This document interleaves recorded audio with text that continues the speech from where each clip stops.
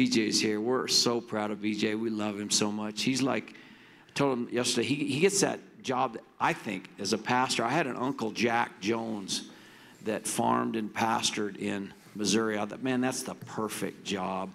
And then I read Jonathan Edwards' diary, and that's what he did. Of course, he would get lost sometimes between where he was taking his cattle on his horse. So his horse knew where he was going, just deep in study and meditation. I don't think BJ gets lost. He's got too much to do. But BJ, we love you. Come and preach to us. I forgot to say, I figured it out. He's the combination of... I want to get this to everyone. We should call him John Wayne Edwards Johnson.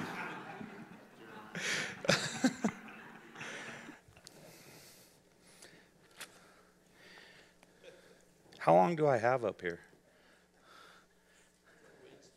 All right, well, open your Bibles to Isaiah chapter 6.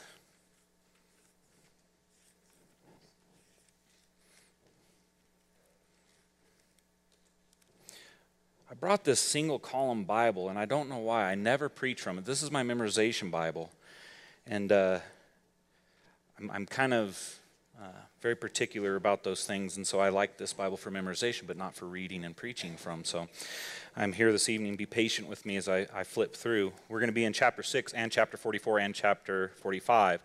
And that may scare some of you knowing me. It's taken me a couple years to get through the book of Romans. And if I have till Wednesday, I actually can take that time because I've been studying Isaiah over the past couple of years, and I get locked into these things. And I love the literary structure that is present in Isaiah. And I wish I understood it better. I wish I was more deeply placed into it, that I could give you a more clear, coherent picture from it. But what I want to bring you tonight from it is the encouragement that I have found in it. And as I have found great encouragement in it, I have also found great joy, great strength, great motive for doing the work of the ministry. And so as we get into it, you may feel like you're getting shot with a shotgun at a certain point. And if you know what I'm saying, like the buckshot just kind of goes out and everywhere. You know, the good doctor here is like a sniper, all right?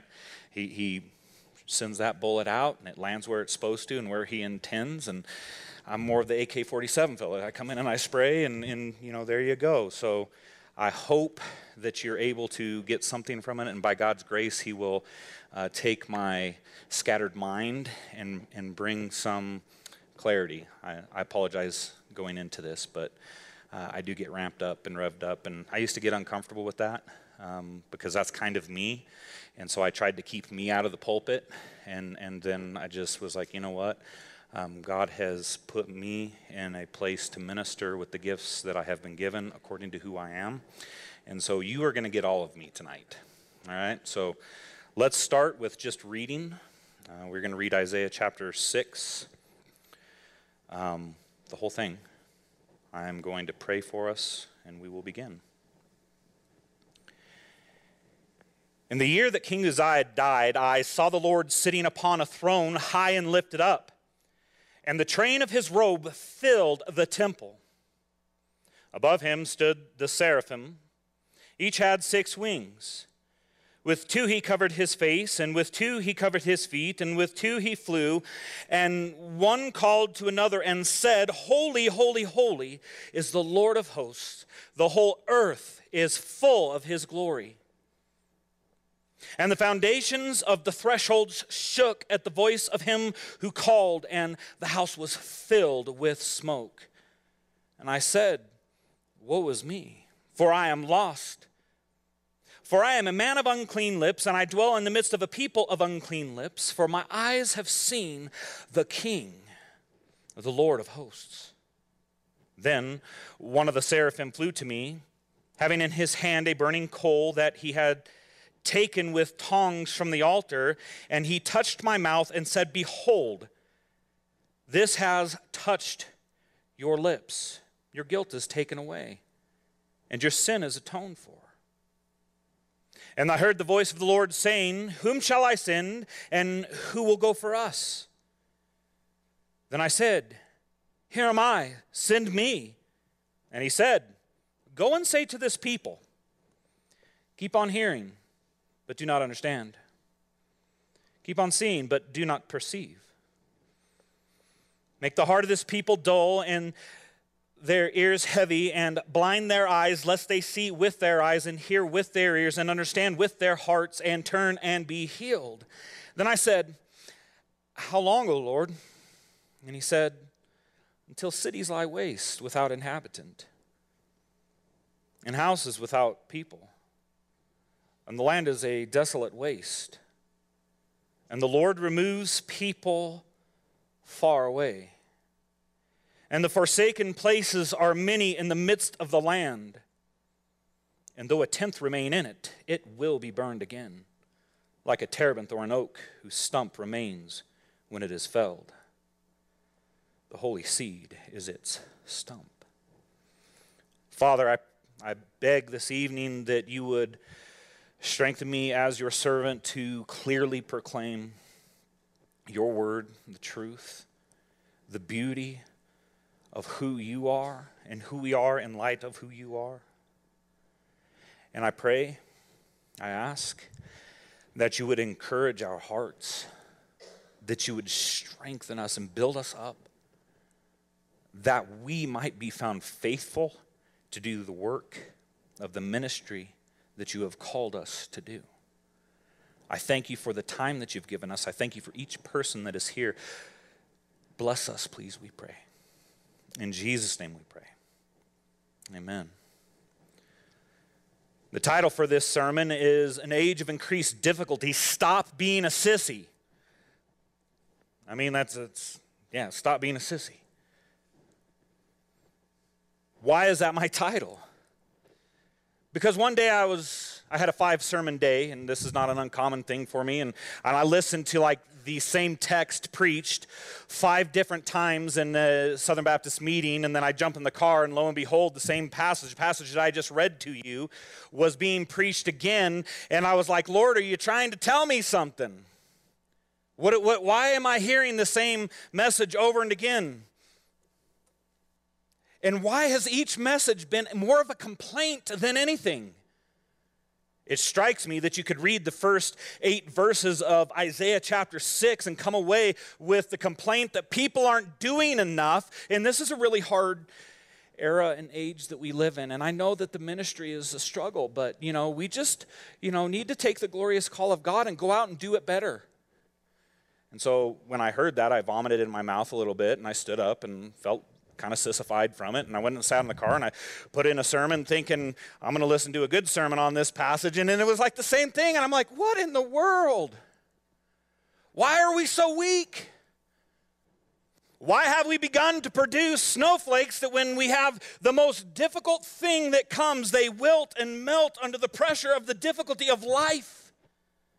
Now, I'm not up here to tell you that life is not difficult, and I'm not up here to tell you that there's not some manner of increasing difficulty in our day and age. I'm not going to say that there is no difficult place, and I'm not going to say that there aren't challenges wherever God places you.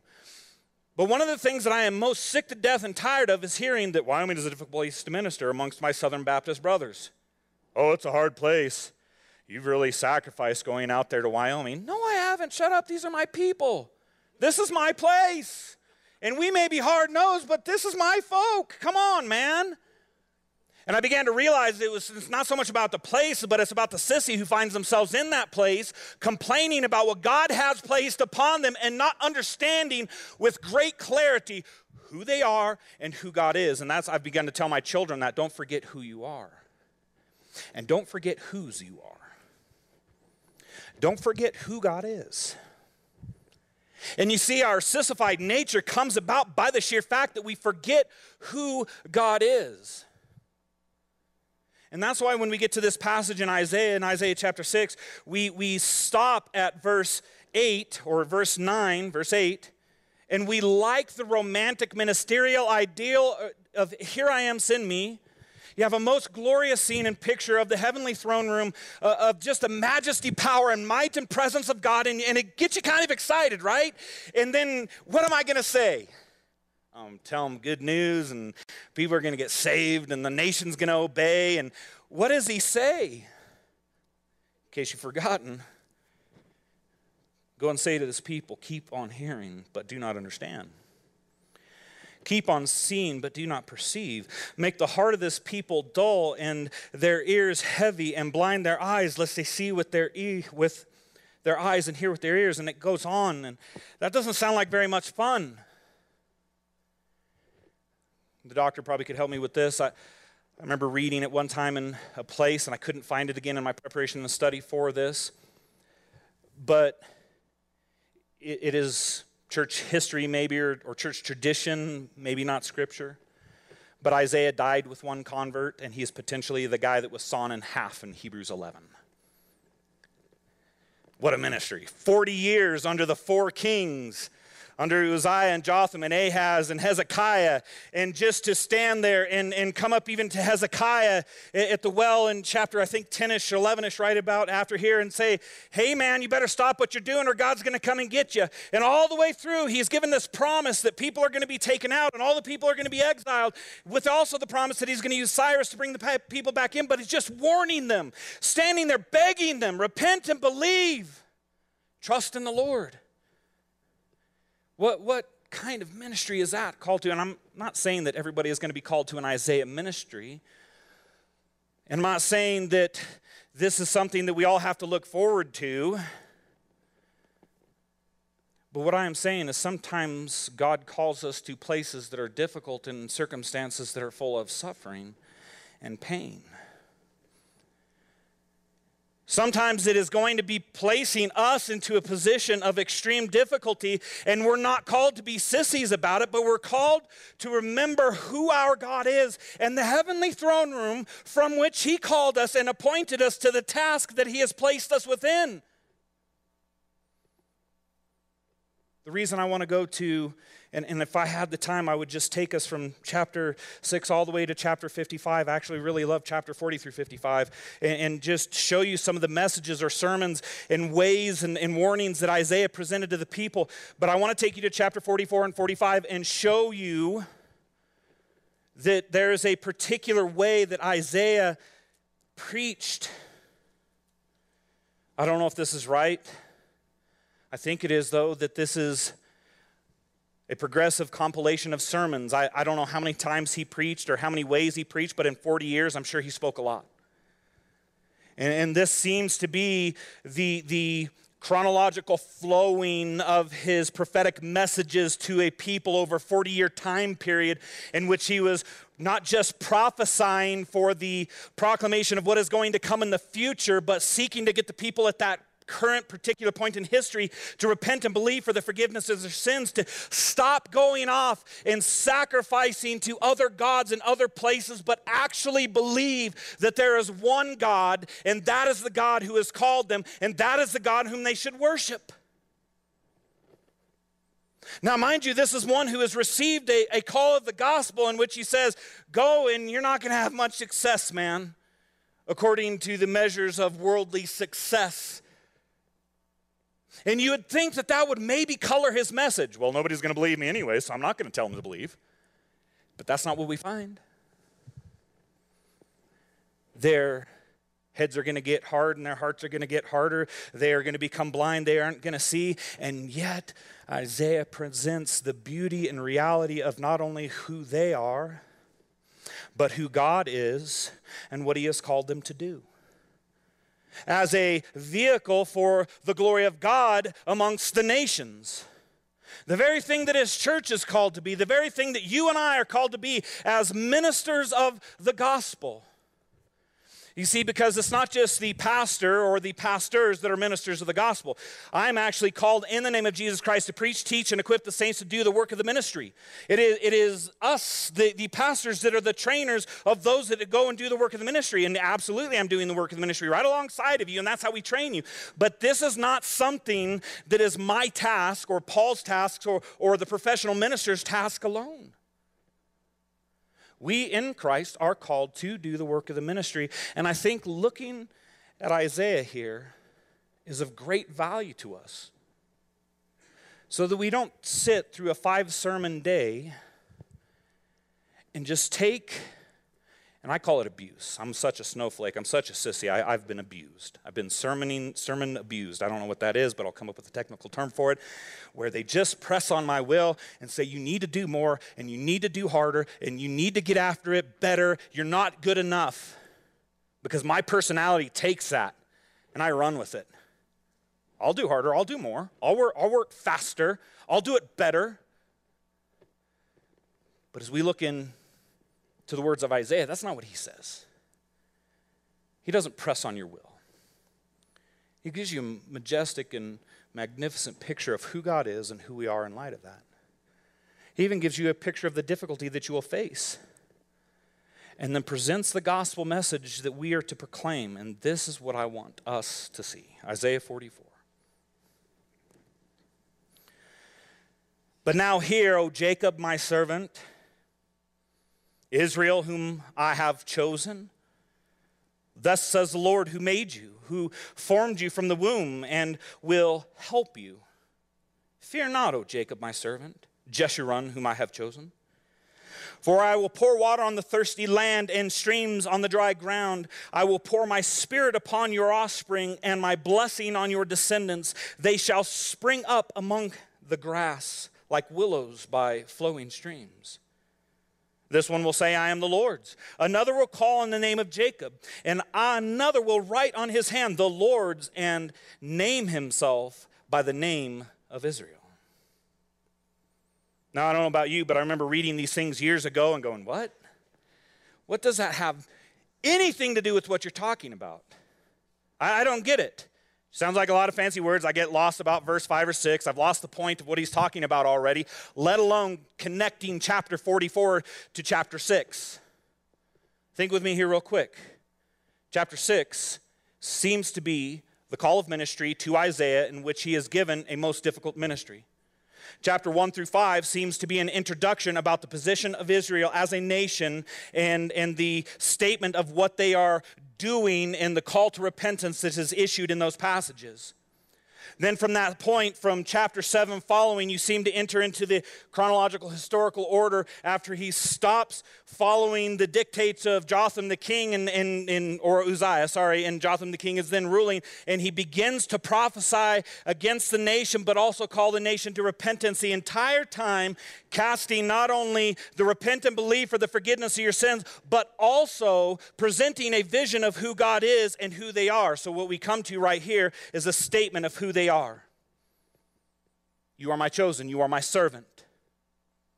And even though in the passages before he says you're going to be pulled out of here and you're going to be taken away and you're going to be exiled, guess what he's saying? I am going to raise up children for myself. You are my servant, you are my chosen. Don't forget who you are. And that's what I get from that passage. Know who you are and whose you are.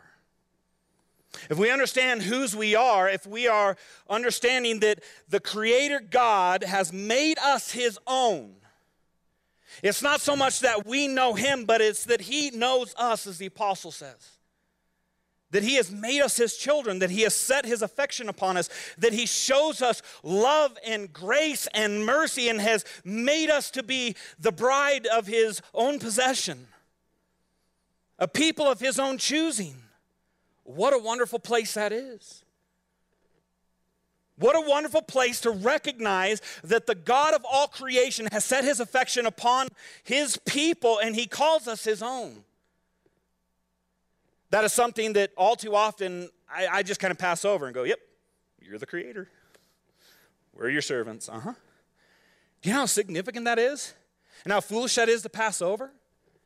This is a statement of encouragement. This is a statement of strengthening, and this is what he wants us to get. But hear, O now, Jacob, my servant. Hear, my people. And then what he promises is what he is going to spring forth, what he is going to water and bring forth the fruit of. He continues on, thus says the Lord. the King of Israel and his Redeemer, the Lord of hosts. I am the first and I am the last. Besides me, there is no God. And he goes and he explains with greater detail who he is. Besides me, there is no God. Think about that. Think about that in the terms of Bible stories. Does anybody remember when the Philistines took the ark? All right? And so who's the god that the ark gets set next to? Dagon, the fish god. All right? And what happens with the ark and Dagon, the fish god? Dagon, the fish god, next morning they come in, he's laying over on his side, you know. There's no God beside me. This idol is no God. They set him back up. They're like, that's funny. So he comes back in the next morning, and what happens then? It is over, the head is off, the hands are off, and they're set on the threshold. It didn't just like fall over, and oh man, the statue broke. No, he has been decapitated, his hands have been removed. In demonstration, divinely speaking, there is no God beside me. And there is swift judgment exercised in any that would stand. Folks, that is, in my estimation, an extremely strong stance and position. Behold, O Israel, this is your God. Thus says the Lord, the King of Israel, and his Redeemer, the Lord of hosts.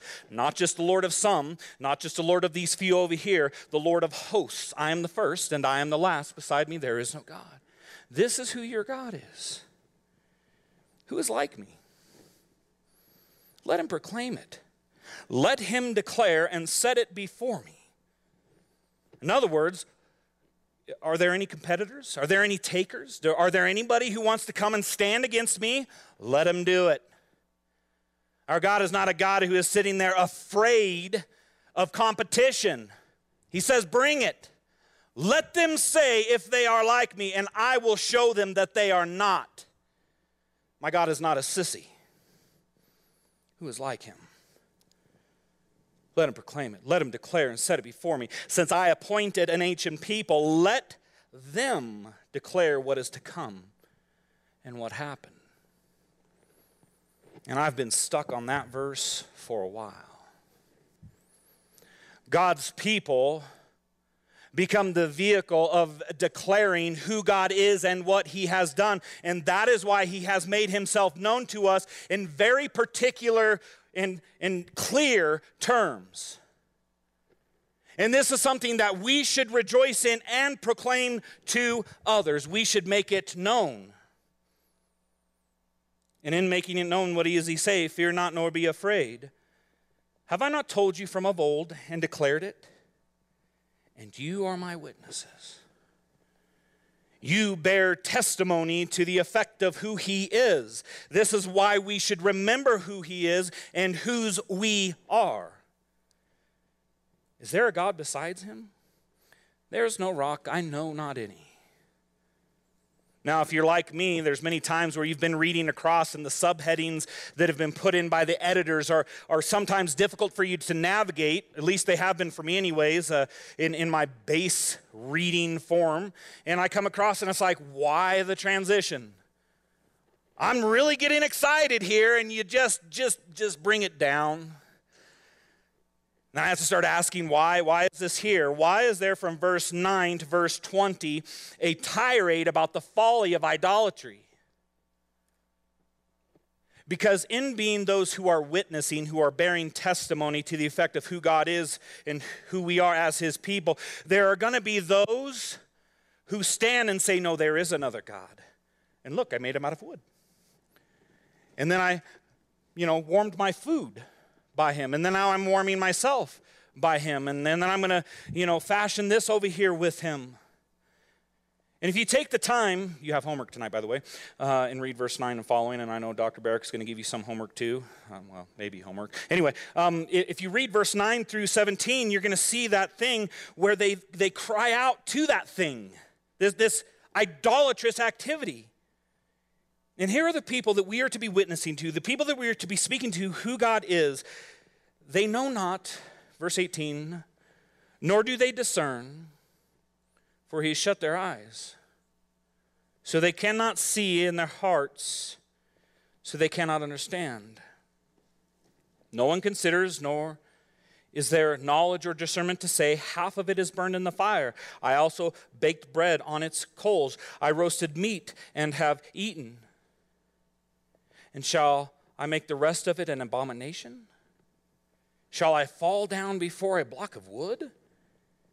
He feeds on ashes. A deluded heart has led him astray, and he cannot deliver himself or say, is there not a lie in my right hand? These are the people whom we are witnessing to, and these were the people whom we once were. We were once blind. We were once deaf and dull. We were once hard-hearted and hard-headed. And here's the magnificent reality of it, is that God in his mercy and grace brought us to a place of seeing and understanding. He is the one who brought life into us and then set us about the work of this ministry, and then said that he's going to send us to people who were like us. And again, let it be known very clearly, not all of us are going to have an Isaiah-like ministry in which the end result is potentially being sawn in half. That's not the norm. Praise Jesus. I don't think that'd be a good idea to saw me in half. I'd complain horribly. But there is going to be the difficulty of coming in and proclaiming the word and not being able to be the one who changes that heart. See, that's one of the things that has brought me greater discouragement than anything, is my need and desire to control. My need and desire to produce results. You know, my flesh buys well into the Southern Baptist system most often. Of if you do good, you get good. And if you just apply this method just right, you know, it's just like an equation, a mathematical equation, out pops the result. But when I read the scripture and then I walk in the experience of my life, I realize that I can't change the human heart. I can't bring life where there's death. I can't bring sight where there is no sight. I can't bring hearing where there's no ears to hear. And yet, what am I called to do? To witness. And I don't mean witness as in, you know, knocking door to door and opening and, you know, doing the antiquated and normalized methodology within our society that thinks of witnessing as that. But I am to bear a testimony to who God is, what he has done and what he will do, what he has promised to us in his Son, Jesus Christ, and whom he has made me to be in him. And as I bear witness and testimony to that, it's not just a matter of words that I speak, but it is a matter of life that I live in light of those words that have been spoken. Have you ever heard that ridiculous thing that is accredited to some guy that, I don't know whether it's credited him or not, you know, preach the gospel at all times and if necessary use words? You know what, folks? The gospel is proclamation. Words are always necessary. And so is a life that coheres with the words that are spoken. And if we are going to come to a place where we come to people that have no sense to see that there's a lie in their right hands and the gods that they worship are false, we are called to these people, and if we are going to have any strength to come to them over and again, when they throw a chair at us, when they reject us, even though they're really rejecting Christ, or when they're just apathetic. I don't deal with people throwing chairs at me. They're afraid it might get thrown back. The thing I deal with probably more than anything is apathy. Just don't care. Just have no care. They don't see that what is in their right hand is a lie. They don't see the cultural religion in which they have adopted as damning. They don't see their apathy as being the very thing that is sucking them down to the pit. They don't see it, and they don't see God for who he is. And week in and week out, I not only boil in the pulpit, wanting people to feel and understand and know who God is, but every day out in that community that I live, I want people to know it with this excitement that I am feeling, even at this moment. The very passion for which I burn for Christ inside to help people to know, I want them to grasp it, but I know that even for all of my volume and all of my excitement and all of the tears that I cry and all the fervent prayers that I pray, it is not a matter of those things in which is going to bring people to Christ. It is Him and Him alone, according to His divine might and power. Because that is where I get my hope, in all honesty. It's not just buying the romantic ideal that is preached from the first 8 verses of Romans chapter 6. Here I am, send me. Yeah, well, at one point in life I said, here I am, send me, with great excitement. And guess what happened? I knocked on door after door after door. I told person after person after person to see no fruit. I must be doing it wrong. Let's read another book. Let's go talk to Paul again. Let's go out and tell more people about Jesus. I told employers about Jesus. I told roommates about Jesus. I told neighbors about Jesus. I told people at the gas station as I was walking by about Jesus. And why are these people not coming to Jesus? Why do you not see that He's as great as I am? Maybe it's because I was yelling at them. I don't know. I'm not sure. That may have had something to do with it. Except for the fact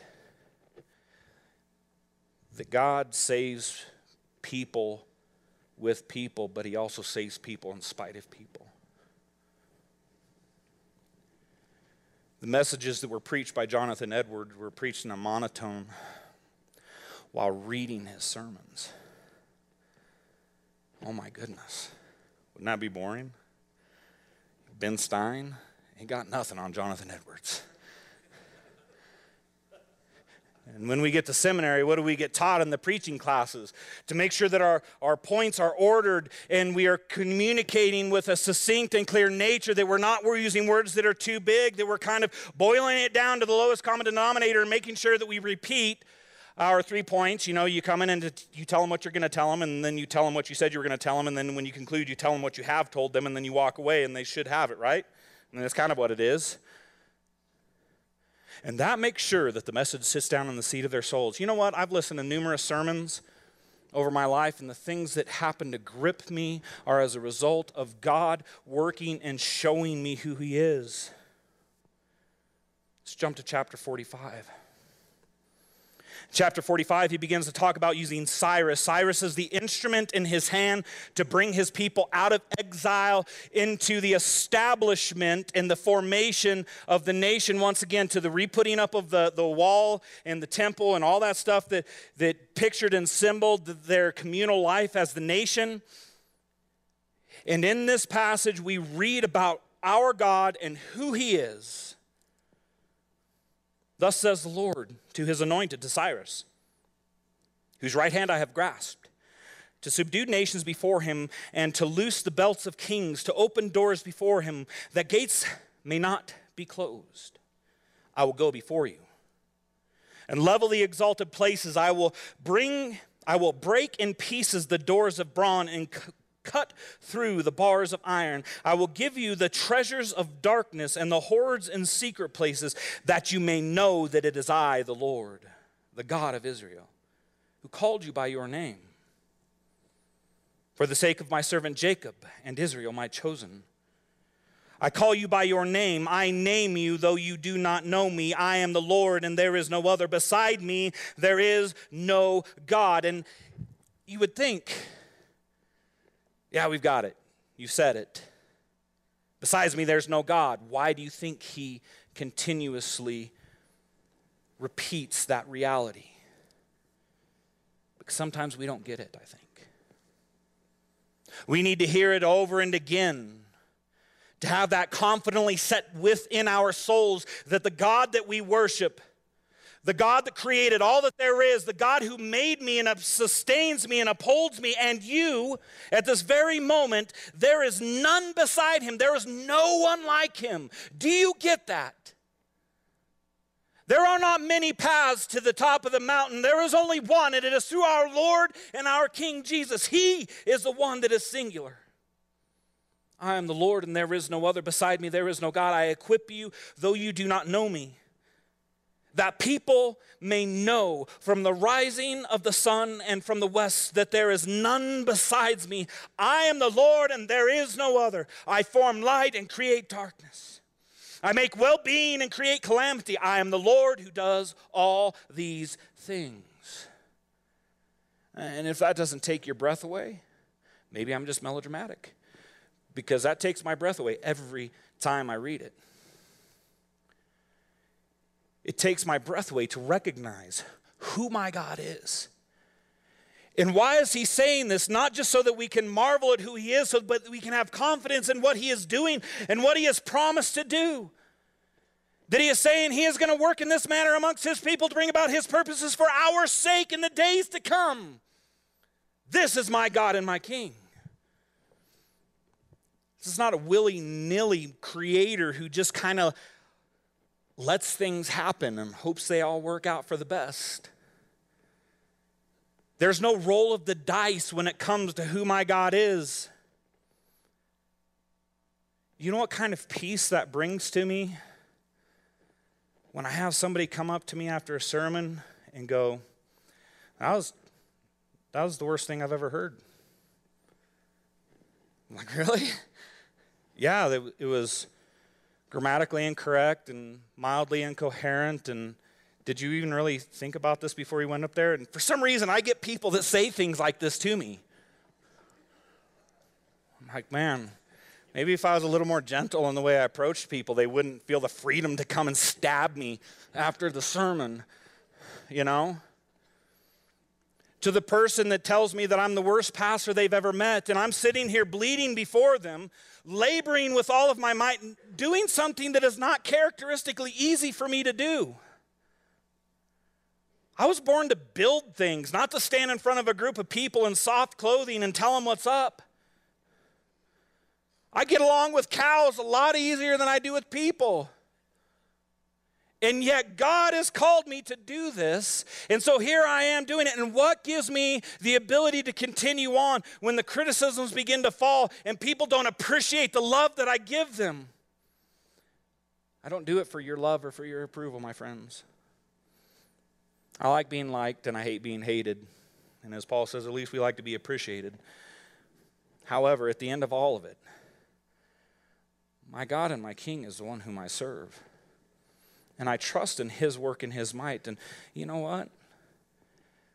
When I read these words about him, I see the absolute sovereign nature of my King in bringing about his purposes of redemption for his people.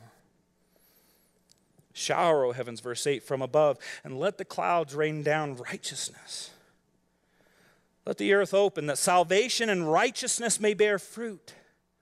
Let the earth cause them to sprout. I, the Lord, have created it. And again, that's one of those things that is so hard to, okay, what does that mean? I want to go through a clear definition of each of the words and try and figure out exactly what it means. And when it really comes down to it, the poetic prose that are written there seem to point to the reality that God is going to bring salvation to the earth and to men, and I have a great confidence that he is going to do that. And I get the joy of being a part of it, and even the sorrow of seeing others rejected, and pray that God would open their eyes and heart and bring salvation, shower righteousness down upon them. And what a magnificent joy and thing we get to be a part of. Because the way that my mind works is I explored kind of like King Solomon, except for not on as grand a scale, all the things that the world has to offer, and guess what? It all leaves you miserable and languishing. There genuinely is no joy and no salvation in anything other than the person and power of Jesus Christ, my Lord and my King. There is no good apart from that. And that is why I pour myself into this, because of the promise that heavens are going to shower down from above this righteousness and this goodness that God has given to mankind. And I want to be a part of that. And as I'm a part of that and difficulty comes, I come back to this and I'm reminded, this is my God. This is his work. and I get to be a part of it.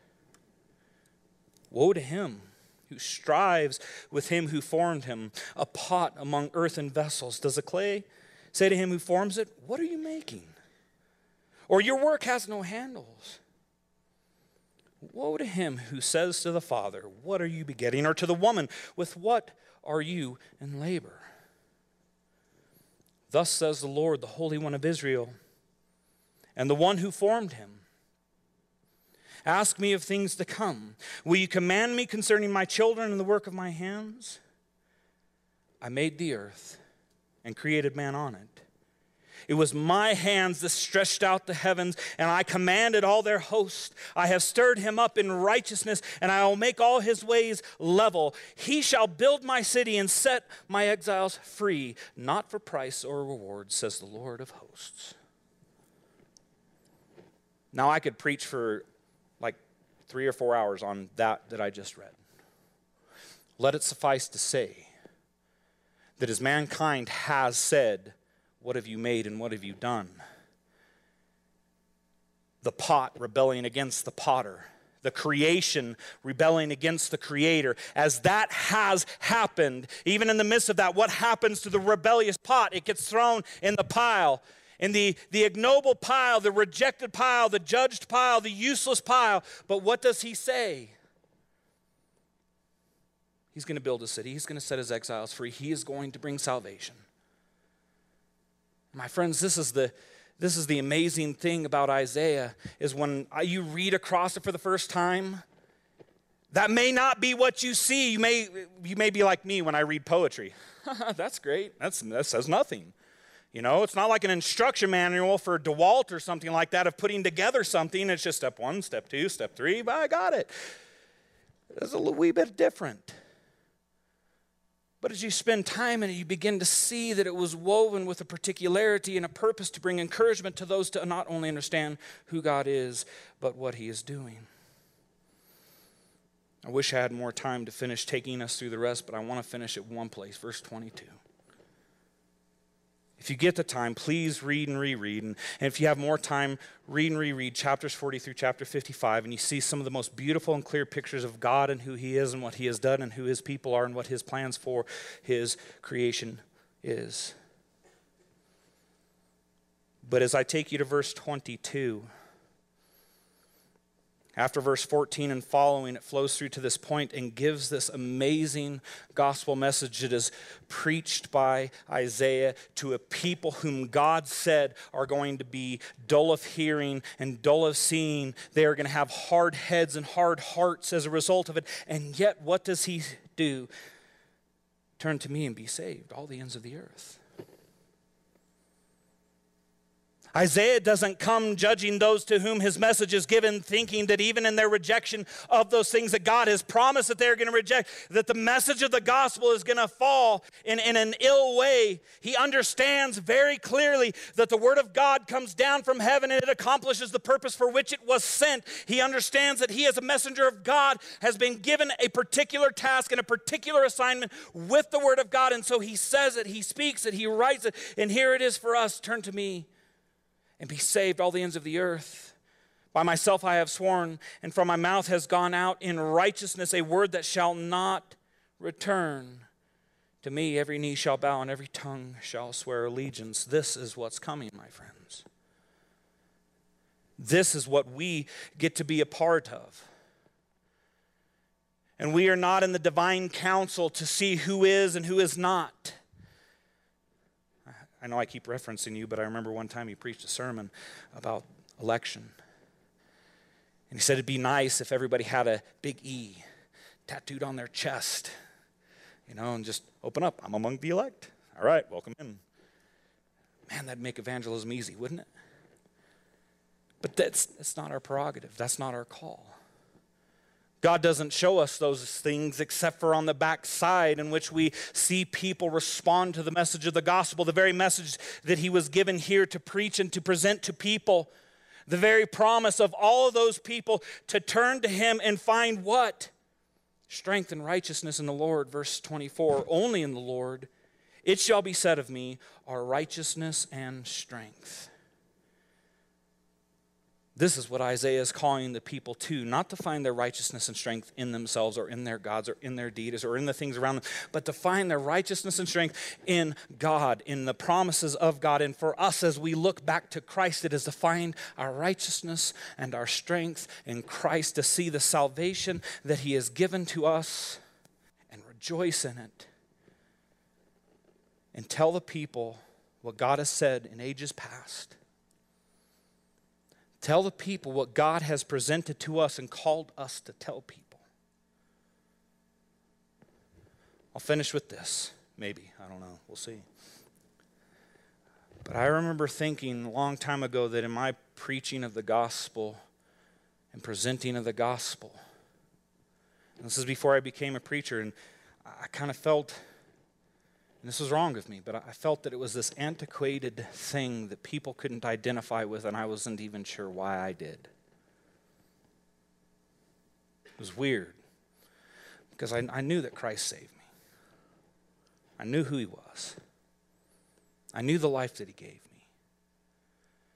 But I began to listen to the world more than the word. Began to listen to the response of people and what they were saying about the message more than what Christ said. I began to care more about how people perceived me and what people thought of me than what my Lord and King thought of me. And in time, what he did was he broke down that fear of man that existed within me. And if you know how big a deal that is for me, it's huge, because I fear nobody. Knock me down, I'm going to jump up and get back up right in your face again. I fear no one. And I had to humble myself and come and say, yes, I fear man. I feared my dad. I feared my coaches. I feared the people around me. I even feared the little girl who weighed 87 pounds. I had a fear of that person's rejection of me.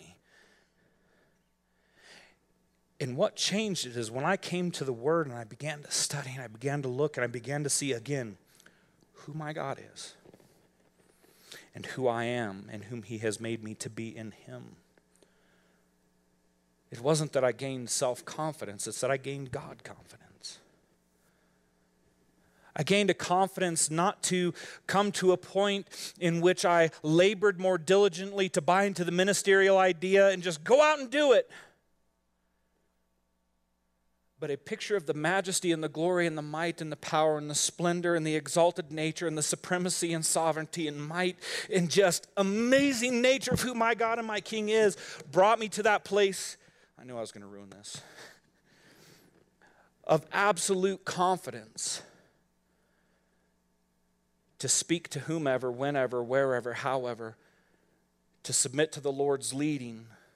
And when discouragement comes and people reject and stuff gets difficult, I come back to that same place. I come back to that same place of encouragement. I come back to that same place of strength. And folks, it's not always easy. It's not always succinct. It's not always pretty. But I labor and beat on the Word of God until it yields unto me these nuggets and jewels of gold, of things of surpassing worth. I take my ignorant literary understanding and I spend hours and hours and hours in Isaiah figuring it out, asking questions. There could be many things in which I've failed to understand correctly in Isaiah. But I think the one thing that I understand very clearly is that my God is the Savior from the first to last. He is the righteous one in heaven who does all that he pleases. He is the one that has made me and created me and you and placed us here within this ministry that I don't fully understand. And he will be our strength and our righteousness, as it says at the last there. That strength and righteousness that he rains down on this earth as he brings about his purpose, and I get the joy of being a part of that. Will you join me in that? Maybe not in the same way, maybe not in the same place. Well, maybe you might move to Thermopolis. I've got things for you to do if you do. But wherever God places you, wherever that might be,